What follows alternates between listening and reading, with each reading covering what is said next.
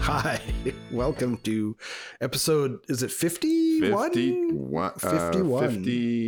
Must be 51. 51. 51 of season 2 of the Connect 2 podcast. My name is Jeff Cullen. And I'm Mark Hughes. Hey, Jeff, how are you? I'm combative and cranky. Of course. But I'm fascinated to hear about your topic today and your experience last week. So it's going to be a good show. So if you're new to the channel, rate, review, subscribe, particularly in Apple iTunes. It's not hard. It doesn't cost you anything. And we get more people who listen because of it. There you go. I haven't checked our numbers lately. Are we gaining momentum? Are we holding steady? I think we're holding steady, but I'm not sure. We've had a few devolving into we've had a few irrelevance weeks that we've missed because of travel and commitments, life. Sure. Well, it's summer, but exactly. But you're back. Well, you were in Portugal, and then now you were on your bear excursion. And now you're talking about your latest thing, which was called freezer burn. But we'll get to that. Look at that. So today's coffee. We have coffee. Ooh, always coffee. Always coffee is from Phil and Sebastian Coffee Roasters. And it's called Nimba, and it is from Burundi. It is a red bourbon, washed, and the roast level is 3 out of 5. And it is, so they asked some questions. Well, first of all, the tasting notes are rhubarb, oat milk, and dark chocolate. Very nice. It is really good, yeah. This coffee is a great performer year after year. And like our other Burundi coffees this year, Nimba is from Kayanza.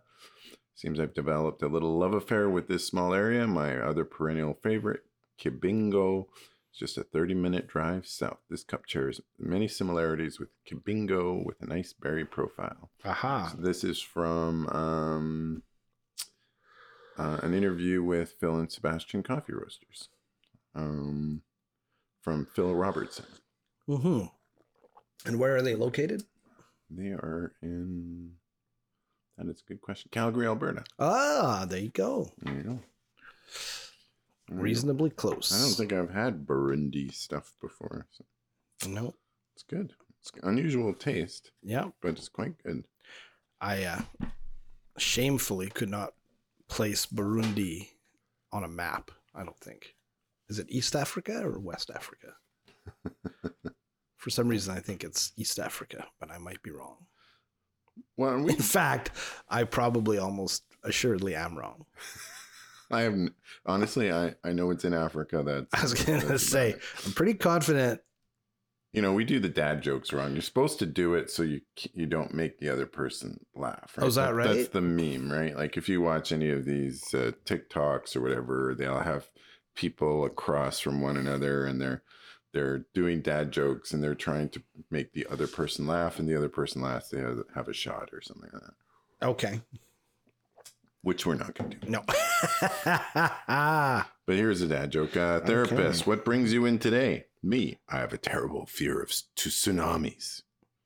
Got it. Therapist, how bad is it? Me. It comes in waves. That is terrible. See, I'm ill prepared. If I ordered an axe from France and had it shipped, I would have a foreign accent.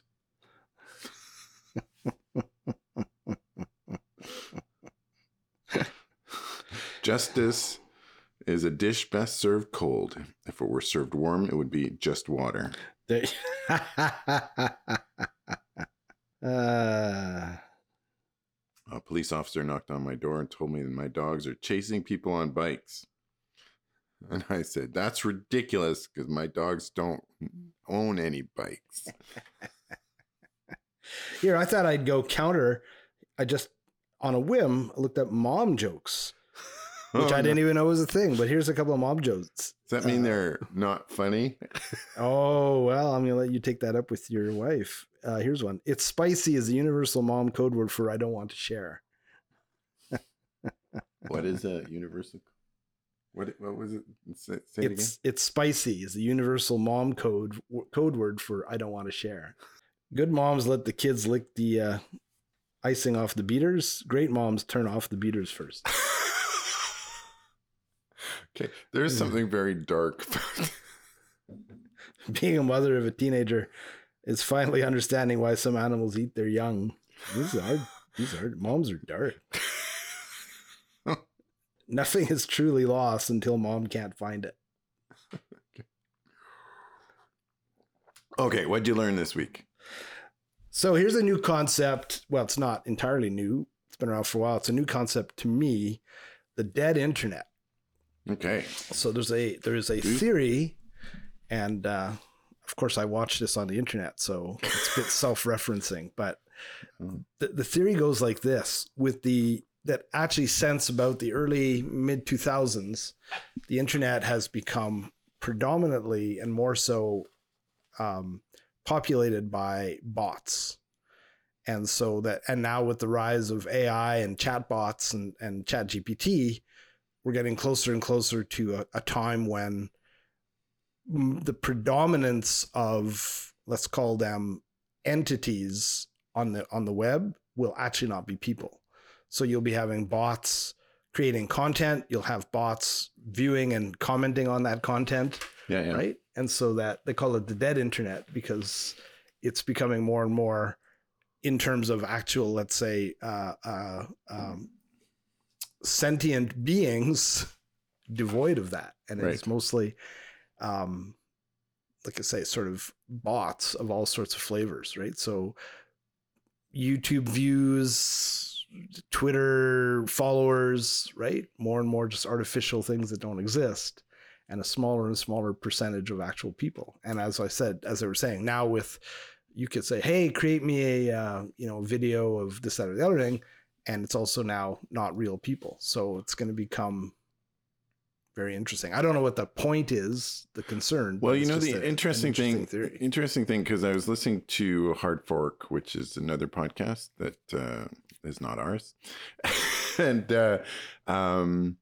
they were talking about a couple of things, specifically about the concept of content and, entertainment and all that stuff being created by bots, and whether that's going to take off. And both of them had changed their mind and thought that was going to be further off and probably not as popular as it probably seems on the surface. I mean, AI is a good assistant, good at leveraging your time, but there's a whole concept, at least this was what Casey Roost was saying, was that that there's this concept that you value the effort somebody's put into something.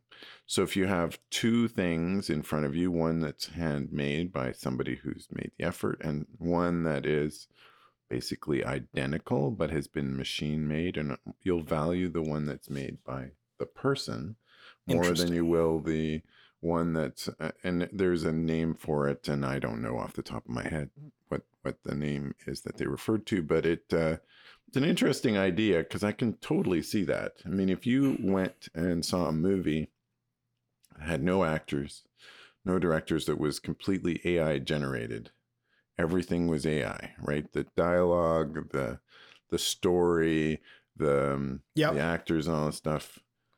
It probably is going to be kind of, I'm not sure I would go see it. Yeah. Well, maybe as a novelty, like the first one that came out. Yeah, exactly. You'd be like, this would be interesting, and see if it's any good. Yeah. Because they've had this, Seinfeld thing where they had, have you heard about this Seinfeld thing? No.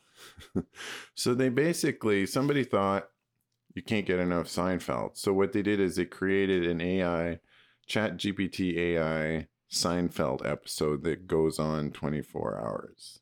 Oh, wow. 24/7, like continuously. Like it basically, it's got all the characters.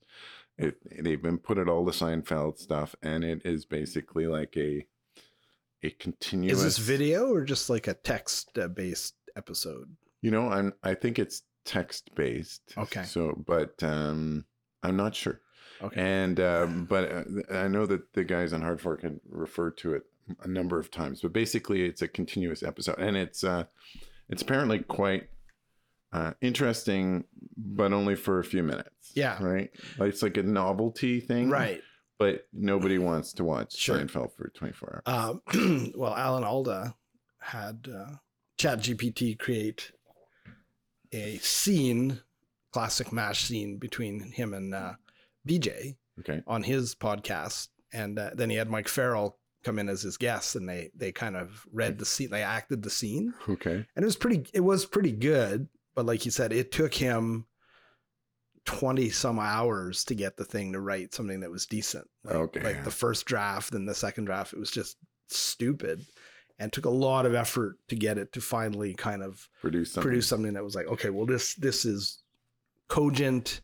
There's actually some narrative here, and it's in the style of. This is the thing with a lot of the AI stuff, is that, it's one thing, like initially you'll put in your description of what you want, like for a visual one or for ChatGPT or whatever. And it produces something that in broad brush strokes, it looks pretty good. But when you start drilling down, you get 6 fingers or 12 toes or whatever. And so like the really good image generation from AI, that's not the first run. That's probably like the 12th or 15th. So it's somebody sitting there tweaking the AI continuously in order to get it to somewhere. Right. It's interesting. And so it's a little ways, it's off. It's a little ways off, but anyway, it's interesting. To your point, and again, my favorite sci-fi show of all time, as you know, or world, because there's many shows, is Star Trek. And, they kind of capture that in especially TNG, the fact that people are still putting on Shakespeare plays and playing live music, clearly in a time when the technology would allow you to just, hey, give me a holodeck jazz ensemble. But to your point, I think people don't find that satisfying. So people still pursue artistic hobbies and do performance, because I think exactly the human part of the equation now may be supported with technology, but not entirely created by. So yeah, right? I think so. Yeah. What else did you learn this week? I don't know. That was pretty much it. Well, we learned that I reviewed how to do discounted cash flow analysis. When you put something deep down into the ocean, sometimes it goes boom. Oh God, yes. I mean, that's very, very sad. It's the whole though? Ocean Gate thing. The only guy I feel sorry for, really, is that 19-year-old who apparently didn't want to go. And he went in his mom's place. So his mom and dad were the two supposed to go. Okay. The kid was, I didn't hear that part. Was super interested. So I thought he was terrified. He was nervous about it, but he still wanted to do it. Oh, okay. Well, that's not as bad. And his mom gave up her place so he could go. Oh, wow. The guilt will be like absolutely unbelievable. Yeah. Well, there's no win in that scenario. If she goes, she dies, and then he's an orphan. He's an orphan. He goes, she stays and dies, and he dies. She has just killed her son. Yeah. I mean, we could go on for hours just about that, but the whole premise of it and the quotes from the CEO. Now, some of them were taken out of context. A lot of people were making a big deal out of the fact that he said he didn't want to hire any 50-year-old white guys. And someone said, well, if you look at the whole quote, he's trying to talk about inspiring younger people to get into, ocean exploration. Therefore, some 16-year-old's not going to relate to some old white dude, but a 25-year-old who's like piloting a sub might be more interesting. Okay. But going beyond that, refusing to have it certified, and even his comments about, safety is, how did he put it? Like, you can overdo safety, or at some point safety just sort of gets in the way of, what you want to do. If you want to be safe, don't get out of bed. His mantra was definitely safety third. Yeah. No, get out of bed. Just don't go to an experimental pressure vessel. Yeah, it was definitely a safety third approach to. I mean, thankfully, it was so instantaneous that they never really even had a sense of anything. It's just like, yeah, it would have been very, very sudden. But is it a tragedy? It's kind of a tragedy in the style of, remember there was this guy who built like some kind of air balloon thing, and then he just drifted off and he was never seen again until they figured he fell in the ocean. It's kind of self-inflicted. Or there was another guy. That'd be like the Darwin. There was a flat Earth guy who built himself a rocket, so he was gonna go up high enough so he could see. It blew up. So if he could see the curvature of the Earth, and then blew himself up. So, I mean, but the fact that they were paying customers, but even at that. Paying billionaire customers $250,000 to go on to an experimental for thing. 4 hours. Right. Yeah.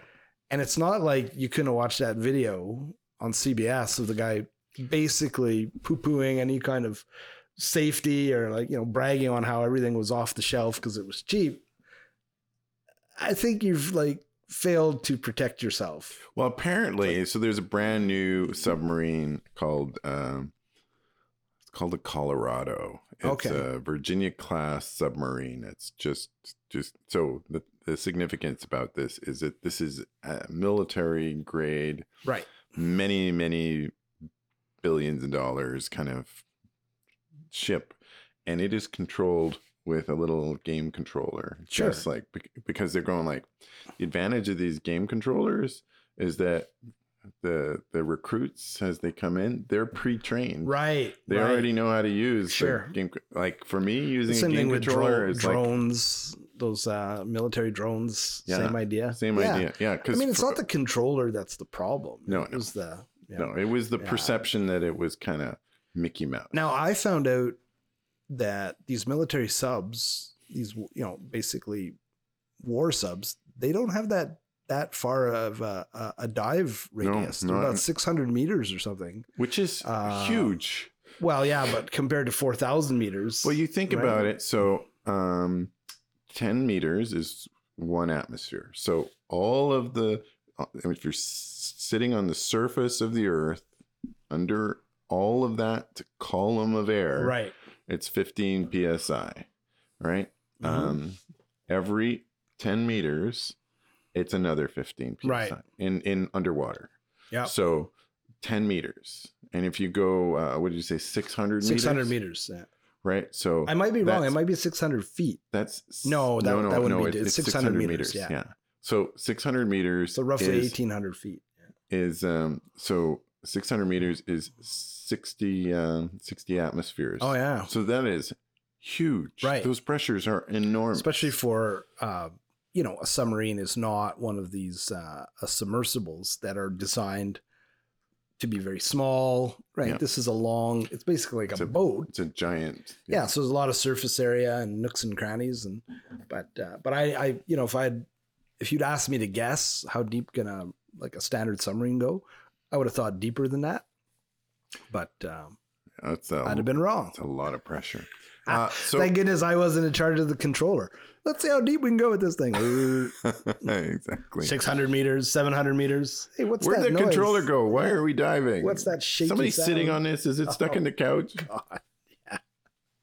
Yeah, I'm sure they have it tethered because they're not looking for it all the time. Yeah, but I mean, my house with our PS4 controllers, where the hell is it? But I'm sure maybe it's tethered, but I could certainly see, well, we want to make our new recruits more comfortable, so we put a sofa in front of them. Yeah, exactly. So let's talk about today's topic, which is freezer burn. Freezer burn, right on. Which is a description. Event, you said it is a description of what happens to meat when you leave it in the freezer too long.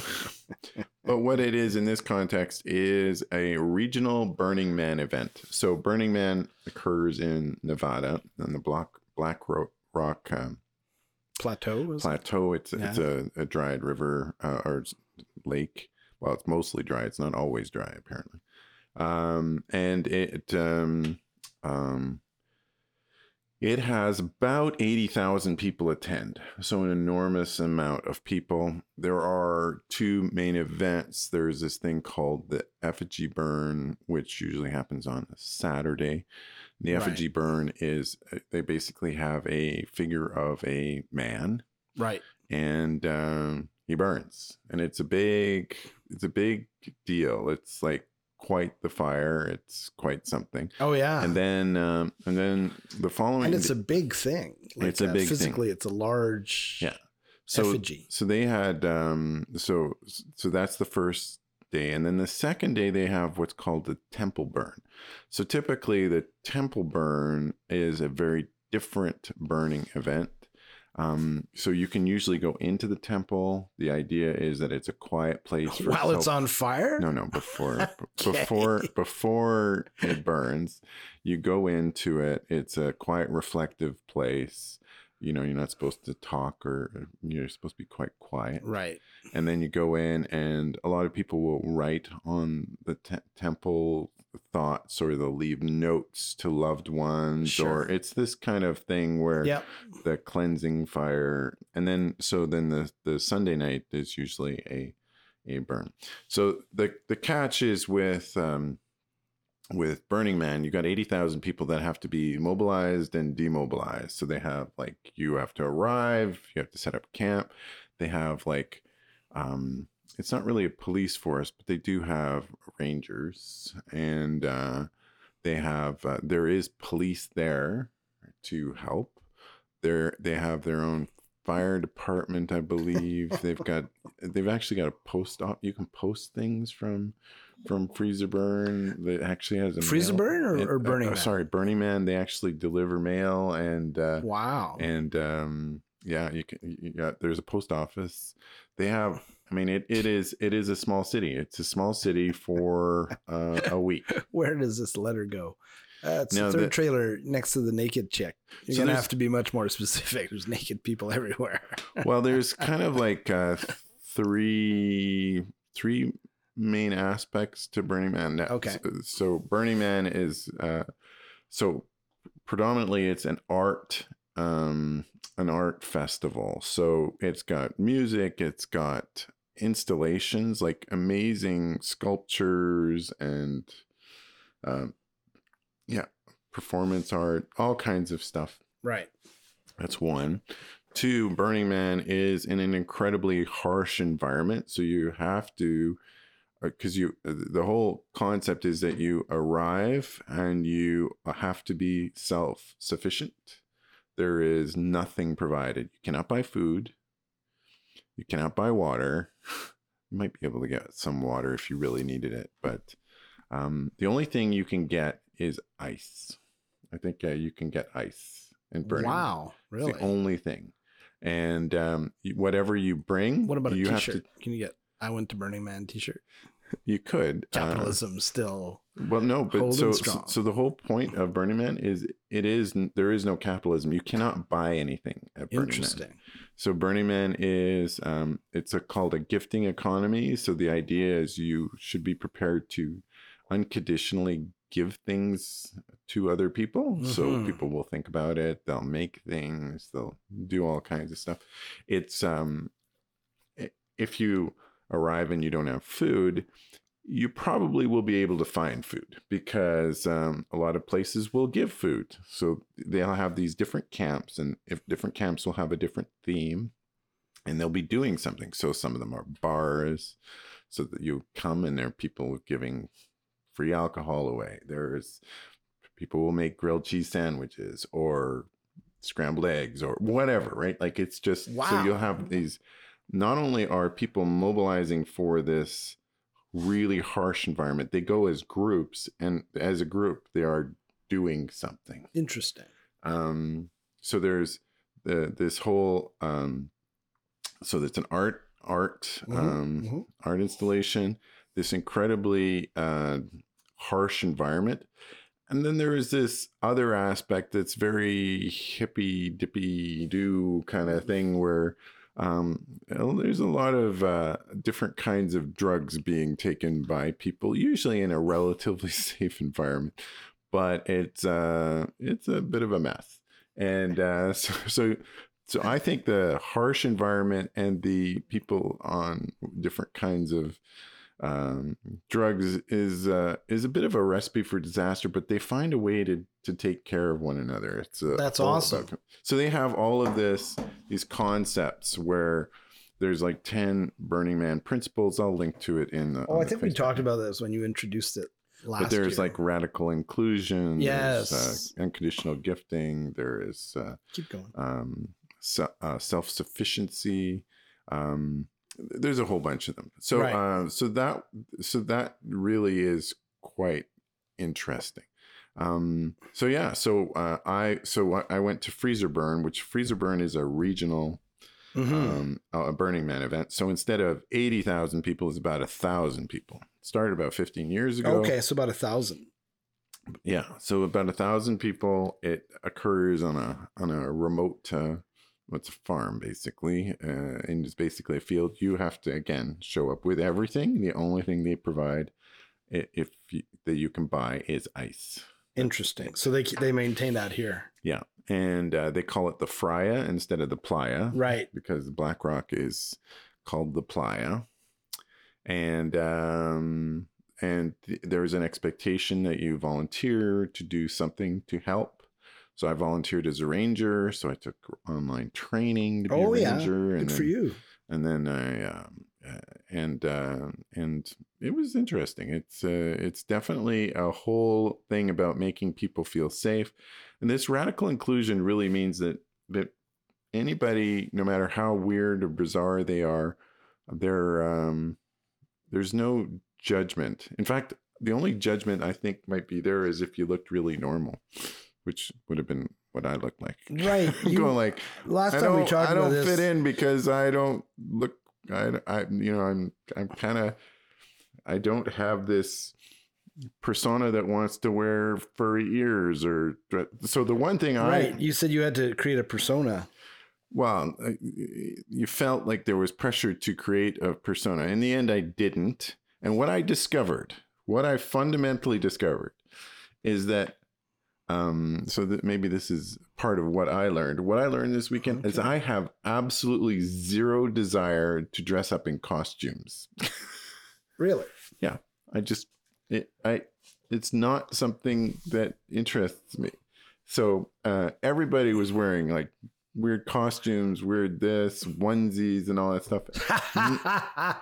None of it interests me. I want to be comfortable. Yeah. I don't want to be too hot. I don't want to be too cold. Right. I am. That's an interesting question. What do I like? Do I like to do costumes? Well, you've got Star Trek. I struggle with Halloween. Star Trek uniforms. I struggle with Halloween where everybody dresses up. I'm not super interested in dressing up. Old white guy. Boom. Yeah. I've got the old white guy. There are some people who put a lot of effort into it. Like these cosplayers, and some of them put very little effort into it, but some of them, it's impressive. And again, not something that I would invest a bunch of my time doing, right? But for the people who are into it, I say, yeah, nice job. I can appreciate the effort put into it. Like we were talking about, Yeah. Seeing people's some kind of effort, we tend to appreciate. So some of it's impressive. Yeah. Some of it's just goofy, but yeah, and I judge it to be goofy. Well, and I guess especially if you dress like Goofy. That's real meta. Exactly. So that was definitely so. Did your wife dress up in a costume? No. Okay. No. So we show up as basically camping. It actually is remarkably, in some ways, similar to when we went camping for the Dave Matthews right Labor Day weekend at the Gorge, because basically you show up, you camp. It's kind of camping everywhere, and you're relatively self-sufficient. Now, there is food you can buy. There is stuff you can buy there. Yeah. And I would say the socioeconomic status of most of the people at the Dave Matthews is significantly higher than Burning Man. Burning Man, there's clearly a lot of people without a ton of money. I have never seen so many vintage RVs, trailers, like, there were lots of bowlers and trilliums and Awesome. like um, uh, RVs from the 70s and 80s and, 90s. There was trailers, there was things duct taped together, but it was functional. There you go. And there were all these different camps. It was quite something. You go in and there was like, multiple bars. You could go up and just order a drink. Now, you had to go while they were open. So it's like an all-inclusive. Sort of. Let's get a couple of margaritas. The expectation. That's not what we're serving up. The expectation is that you also were providing. So we provided freezies. I mean, we had a camper with a big freezer, so we basically filled it full of freezies and started giving it to people. So it was quite something.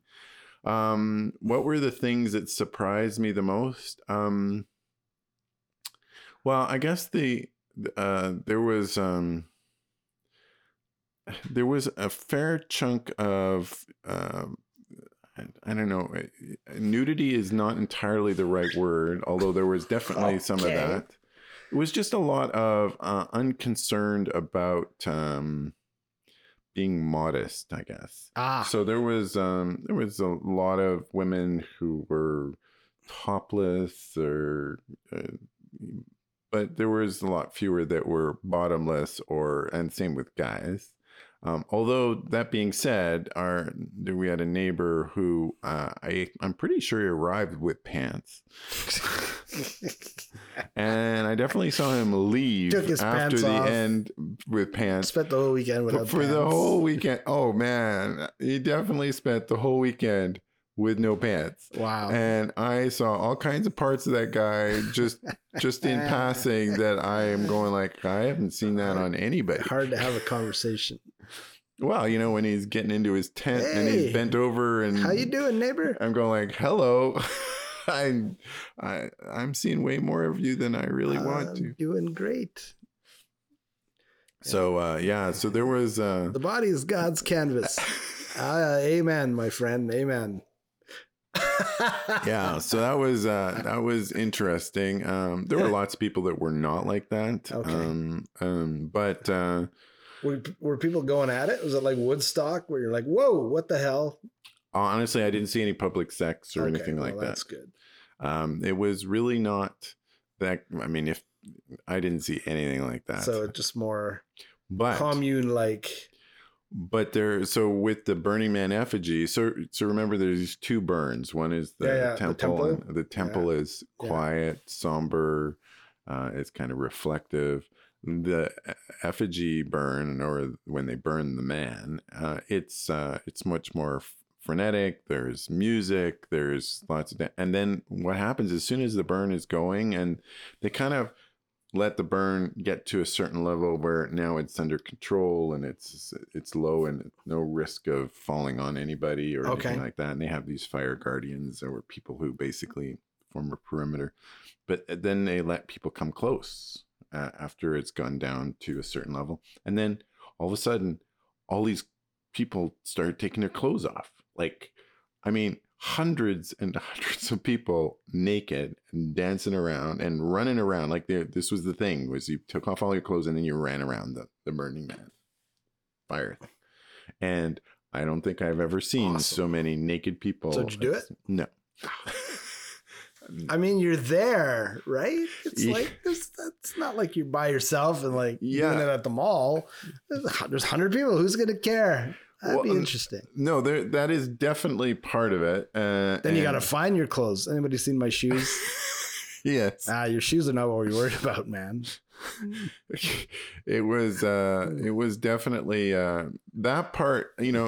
I was told that there was a fair bit of nudity and you're going to see more naked, but I wasn't really, I was kind of like, yeah.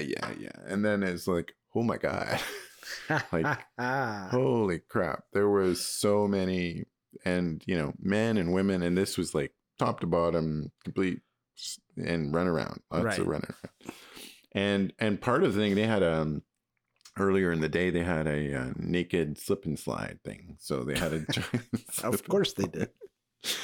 and so people were going. So, but the catch is it's a participants only thing. So if you can't go there and watch, it's not a spectator sport. If you're going to be there, you gotta be slipping and sliding. And yeah, so it was yeah. So it a lot of these things, especially some of the nudity things, is that you're if you want to participate, go ahead. Yes. But if you want to watch, go somewhere else. Yeah. Yeah. Well, which is, I think, part of the nature of that, the vibe of the thing, right? Yeah. I have that sense. We're not here to be on display. Yeah. We're not here for show. And part of the thing is with nature. Well, it's like a nudist calling. You can't be like, yeah, I'm going to keep my pants on. They're like, no. Everybody, it's you're either all in or stakes, all man. out. Yeah. Which again, makes sense. Yeah. Interesting. So it was wow. So would you go back? Yeah, I would go back. Okay. And plans to go to the actual Burning Man, because that's something you guys have been talking about. We talked about going to it next year. I'm a little intimidated by the self-sufficiency part because it's a very hot and dusty environment, like really dusty. So people will often tape all of their windows closed and cover their vehicle with like aluminum foil and stuff, like just to protect it, because the sand is very harsh and very it's 3 days or you get to live like it's Mad Max. Totally. I am the Tokata. It is totally like that, where basically well, and a lot of people dress like Mad Max. Now, people will have dressed like Batman? No, Mad Max. Oh, Mad Max. I'm like, so that's a twist I hadn't seen coming. I'm sure there's somebody dressed up like that. I am the knight. But you have to be careful. There's always a few people at Burning Man that pass away.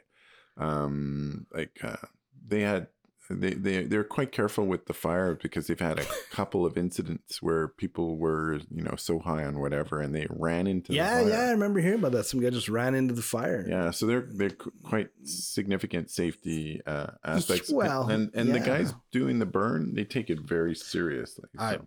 I would hope so. Well, and for us, there was a fire ban up until about a week before the event. So, in fact, it was still unclear if they would get a permit to do the burns. Yeah. The burns are huge. Burning Man, brought to you by Ocean's Gate. Safety schmafety. What the hell? Well, exactly. And that thing looks like it might topple over and on top of people. If you want to be safe, don't get out of bed. And I'll post a couple of the photos, but you can sort of see the. Oh yeah.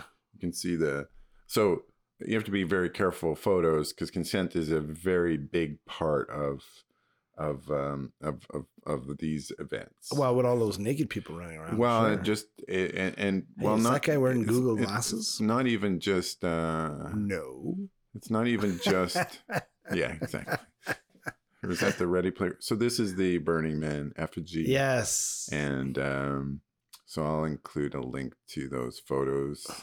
And then this one is the temple. Oh, yeah.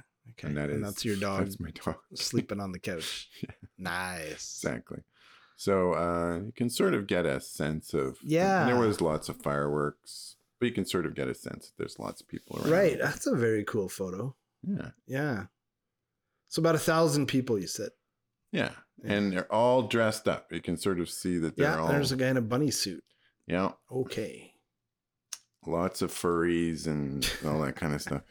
So, for us, our truck camper is pretty ideal for boondocking. We have enough solar to power and keep everything running. Right. You have propane. What did you say you were part of the bougie class? Yeah, so so this radical inclusion, there is. So if you're a white cis male, in his 50s or whatever, you're not the demographic this is really geared to. Right. Even though there were a fair number of them there, You're a bit of a looky-loo, perhaps. Well, you're just this is like everybody else. It's kind of like being a cis white male in our society. I recognize I come from a bit of a point of privilege, right? Like everything is geared around me. Yep. And not me personally, but people like me. Right. And but that means that I've also gotten some benefit out of it. This is all the everybody else that has been marginalized in some way, form, throughout everything. Right. And now they're the majority, and you're by far the minority. So, I mean, it's turnaround's fair play, I guess. But this radical inclusion is to include all of those freaks and geeks and whatever you want to call them. And they don't really care about me, but most of the people don't have a ton of money. There's a lot of effort to try and put together their camps. There are people who showed up with cars stuffed to the gills with all kinds of random shit. Interesting. And they would explode out of their cars, and somehow a tent would pop up, and there was just stuff everywhere. And so that's their version of camping, whereas mine is pull up, park. So did you have the fridge on? Did you give them tours of your unit? No. This is how wealthy white people Exactly. See? Exactly. So why is it so cool in here? That's called an air conditioner. And this truck costs more than your house. I don't have a house. Case in point. Yes. So I don't think you're catching the spirit of the event, man. Wow. Radical self-reliance. And well, it's funny because I was having some problems with word association. Is this the show and shine? I brought my 56 Chevy. Yeah. There's like so one of the principles is radical self-reliance, but I kept missing the word, and I kept thinking of it as competitive self-reliance, which is a totally different thing. That is not Freezerberg. Interesting. Well, it sounds like quite an experience. It's quite an experience. I'm not sure that you said you thought I would enjoy it. I'm not sure that I'm drawn to it. I think you would enjoy it. Yeah. I think I think there's an aspect of it that would totally appeal to no doubt. you. I think the social aspect of basically wandering from camp to camp, meeting all kinds of people. Everybody's quite friendly. Yeah, that would be awesome. And there's all these very unusual approaches to everything. Yeah. So, and I could see you. I like people who are just doing their own thing. Yeah. Right? So this is the part that I think. Sometimes you go to these RV camps, and there's some people who are crotchety. Inconsiderate, I think is kind of the and I do not care for that, right? Yeah, like, this was definitely like 11 o'clock at night, got the music going, and you're like, hey, what the hell's wrong with you, right? But I have a sense that this was more radical self-reliance, but sort of we're all freaks here, so we all accommodate. Yeah, and a certain friendliness, and that would be pretty cool. Yeah, there was definitely that where there was no uptight people. Yeah, there you go. So there was definitely everybody was sharing. We're trying. I'm sitting there. I have a shade structure that was up, and I was a little worried because there was a storm rolling in, and the winds were pretty big. I'm going like, oh, I got to get this down, or this is gonna go flying, and I don't want it hitting somebody else or whatever. Right. Sure. So I start taking it down. I'm struggling a little bit, and within a minute, all of a sudden I had 6 people helping me take it down, and I didn't ask. Yeah. They just all of a sudden they're there. And that's awesome. This is kind of that whole unusual sense of community that was really appealing, and the whole lack of uptightness, right? You didn't have people saying, this is my square land. Like it was not like that. And it was like everybody was saying, hey neighbor, how are you? It was really quite pleasant. Now, I also discovered during this whole thing that much like right-wing nuts that are in power in the US are like crazy QAnon conspiracy thing, hippies are equally Like, I was going to say, it's not left. It's not just in the U.S. It's at the Leduc Town Council. Well, meeting. and it's not left and right. It's a circle, right? Because I think you got the crazies, whether they come from the right or the left. I mean, I had people telling me about conspiracy stuff about how aliens had arrived in Peru and they have their elongated skulls with crazy teeth. Oh, I've seen those skulls. Yeah. It does beg the question. What the hell was going on? Yeah. But I'm not saying it's aliens. Yeah, well, but it's aliens. It was interesting to hear some opinions about things that were just like, you can believe something that's incredibly complicated, convoluted, for which you have no proof, or you can believe the simple thing, which is like whatever. Right? Yeah, and there was a definite tendency to go for the kind of complicated, sure, more entertaining. Yeah. Cool. Well, any media consumption? Because obviously you were kind of immersed in the alternative lifestyle of freezer burn. Well, I wasn't sure what was going to happen in terms of that, but I didn't consume any media, even though we definitely had internet access. Right. It wasn't great internet access, but it was there. But there was no time. Too much stuff going on. There was so much stuff to see, and it was, tiring. And I did a ranger shift for 6 hours. So basically that was walking for 6 hours, just I would do that again. I would probably volunteer maybe a couple more times. I enjoyed the ranger thing because you're basically walking and talking and sort of seeing what's going on with people, and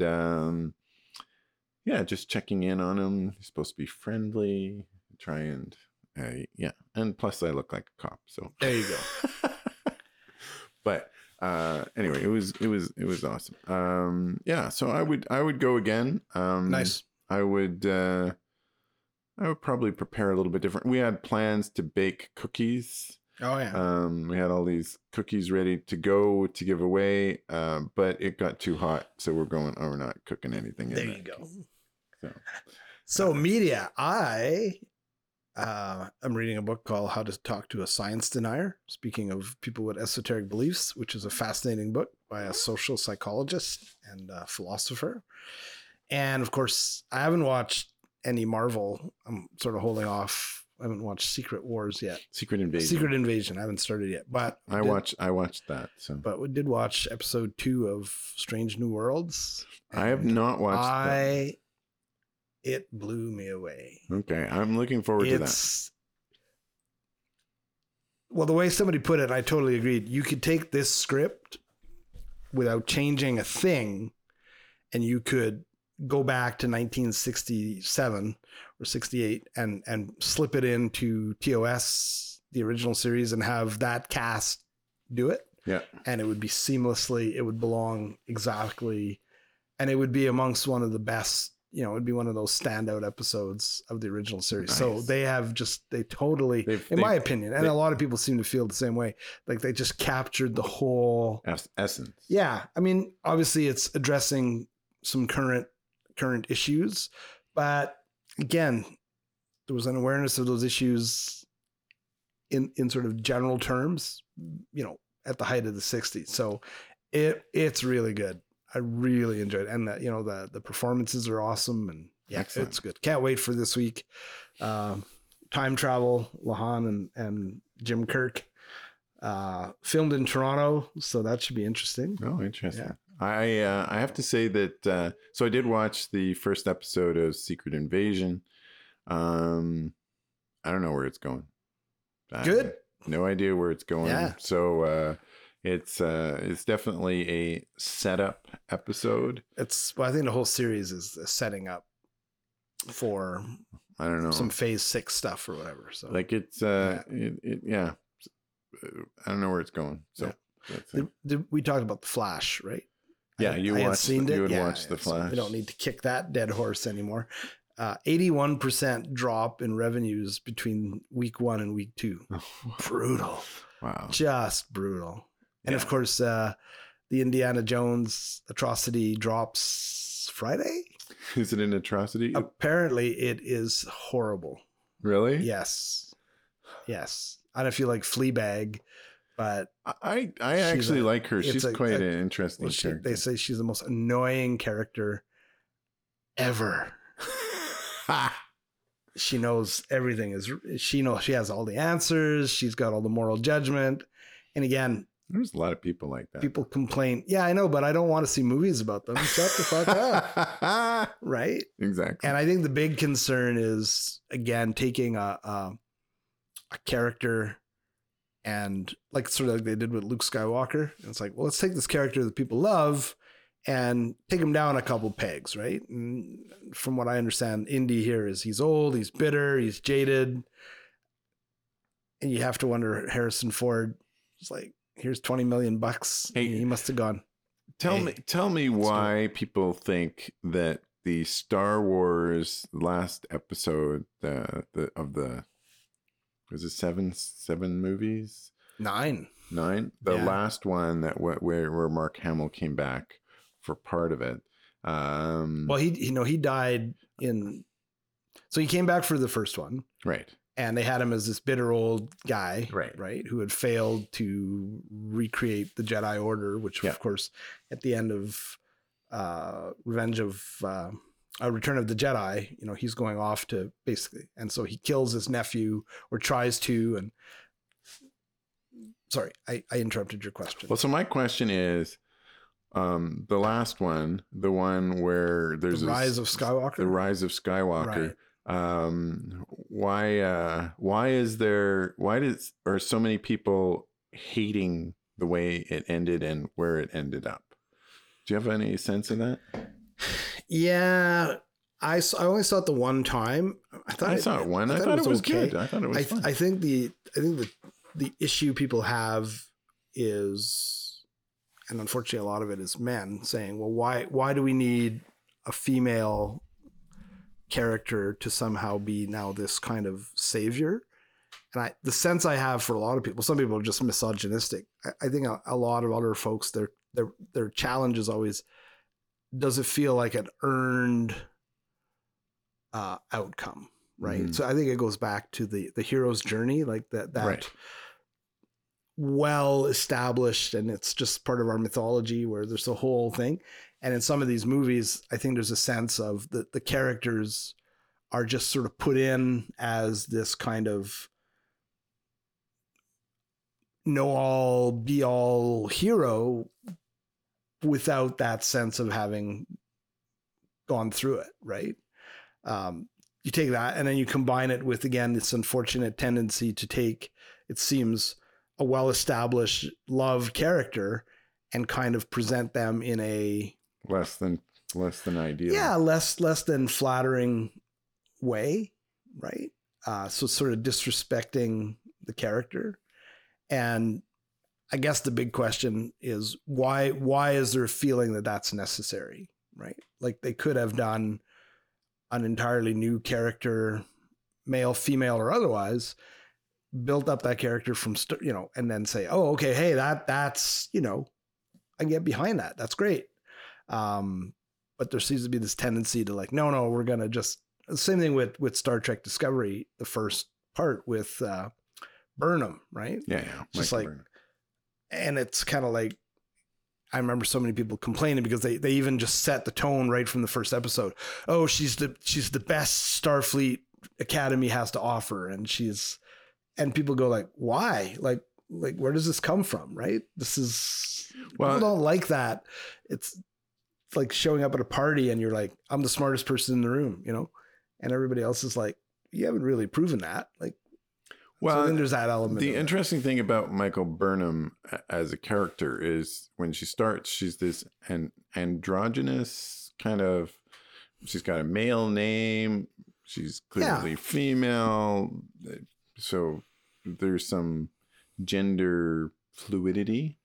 And, but by like the third season, she's like wearing she's very female. She's very female. Right. There's no male. That's true. I hadn't thought of that. She is kind of this Michael Burnham is really Michelle. Yes. Right. Like it's not. She's no longer got any of that androgyny at all. She is totally embraced being quite a pretty woman, and she's a very pretty woman. And I came to like the character a lot more. I think they because they totally changed the whole direction of the writing because people were so like, what is this crap? They kind of rehabilitated it by taking the character through the hero's journey, that journey, and saying, okay, well now we get to find out, when she fails and blah, blah, blah. And it's like, okay, well now cool. Right. Yeah. So I think there's part of it. And then they made Rey, the Emperor comes back. Star Wars. The Emperor comes back somehow. They don't really explain why. And he's a clone.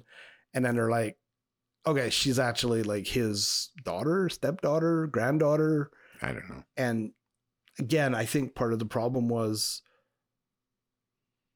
where was the narrative leading up to that? Right. And I think fans, good, bad, or otherwise, I think fans dislike, this is part of the problem with the DCU that a lot of people have been saying.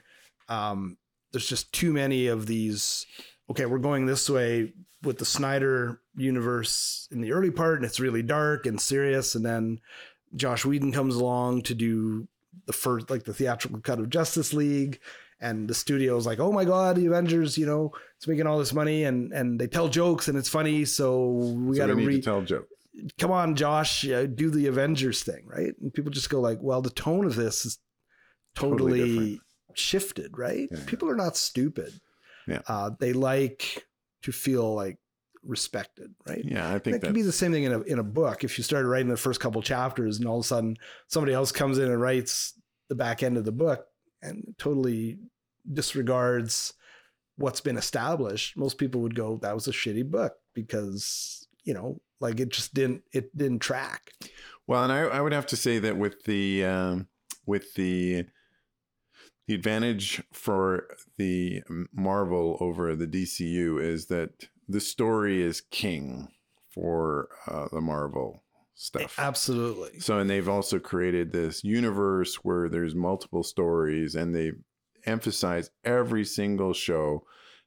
If there's something about that character that gets in the way of the story, they ditch the thing that gets in the way of the story and they focus on the story. And if there's comedy along the way, great. If there's not, that's okay too. So there's more serious ones and there's more humorous ones, but in the end, it's always about the story. Exactly. And the likability of the characters, how they're presented. But with DCU, it's either too dark or too serious or it's too much in one direction. And sometimes it's style over substance. And, well, exactly. Yeah. Like I haven't seen Black Adam. I understand. I have. People said it wasn't bad, but he's pretty dark, right? He's dark. He's a superhero who kills people. Well, you never really, the thing with Black Adam that, so interesting character, but you never really get to meet him. Right. Right. He does stuff. He beats people up. Sure. He's kind of mean. And then that's it. But then the disconnect comes, then Shazam comes in. And it's clearly the same universe. And the guy's doing like the butt floss dance. And so this is okay, but Shazam was fun. Yeah, but this is the thing there's not enough continuity of between movies for sure. Yeah, like the humor is like Ant-Man is goofy, right? Because Paul Rudd is goofy, right? And the last Ant-Man wasn't great. It's clearly a movie that's trying to create a stepping stone for Kang and all that. And I thought it was okay. It was okay, but it wasn't as good as some of the other MCU. And I think part of the problem with the MCU was, and a lot of people have talked about this, if you go back to before Endgame and Infinity War, some of the movies weren't all that great either, but people's expectations were different, right? It's building up to, so then you see this amazing Endgame and people are like, oh my God, blew them away. And then they go see the next one and they're like, well, this isn't as good as Endgame. And it's like, yeah, it's kind of by design. Well, it's kind of like we're building up to the next. I think it's like watching a baseball team over 160 game schedule, right? There's games that are good and and exciting, and then there's games that are like, you know. And if you know what's going on, like sometimes a team will if the game doesn't really mean much, from a points perspective, they might put in their second string. They're using they're doing some building, and if you just looked at the game, so we didn't play very well. But they were. They were trying this guy in this position. They're saving their reliever here. Exactly. They're testing this guy out here. Yeah, exactly. But unfortunately, the average person, we could go on for hours about this, is not. It's like we've become dumber in a lot of ways. So people just expect, well, it wasn't as big as the other one. It's not intended to be, right? Well, we just passed the 1 hour mark. Oh my God. So we're 40 seconds in. I gotta go. We gotta go.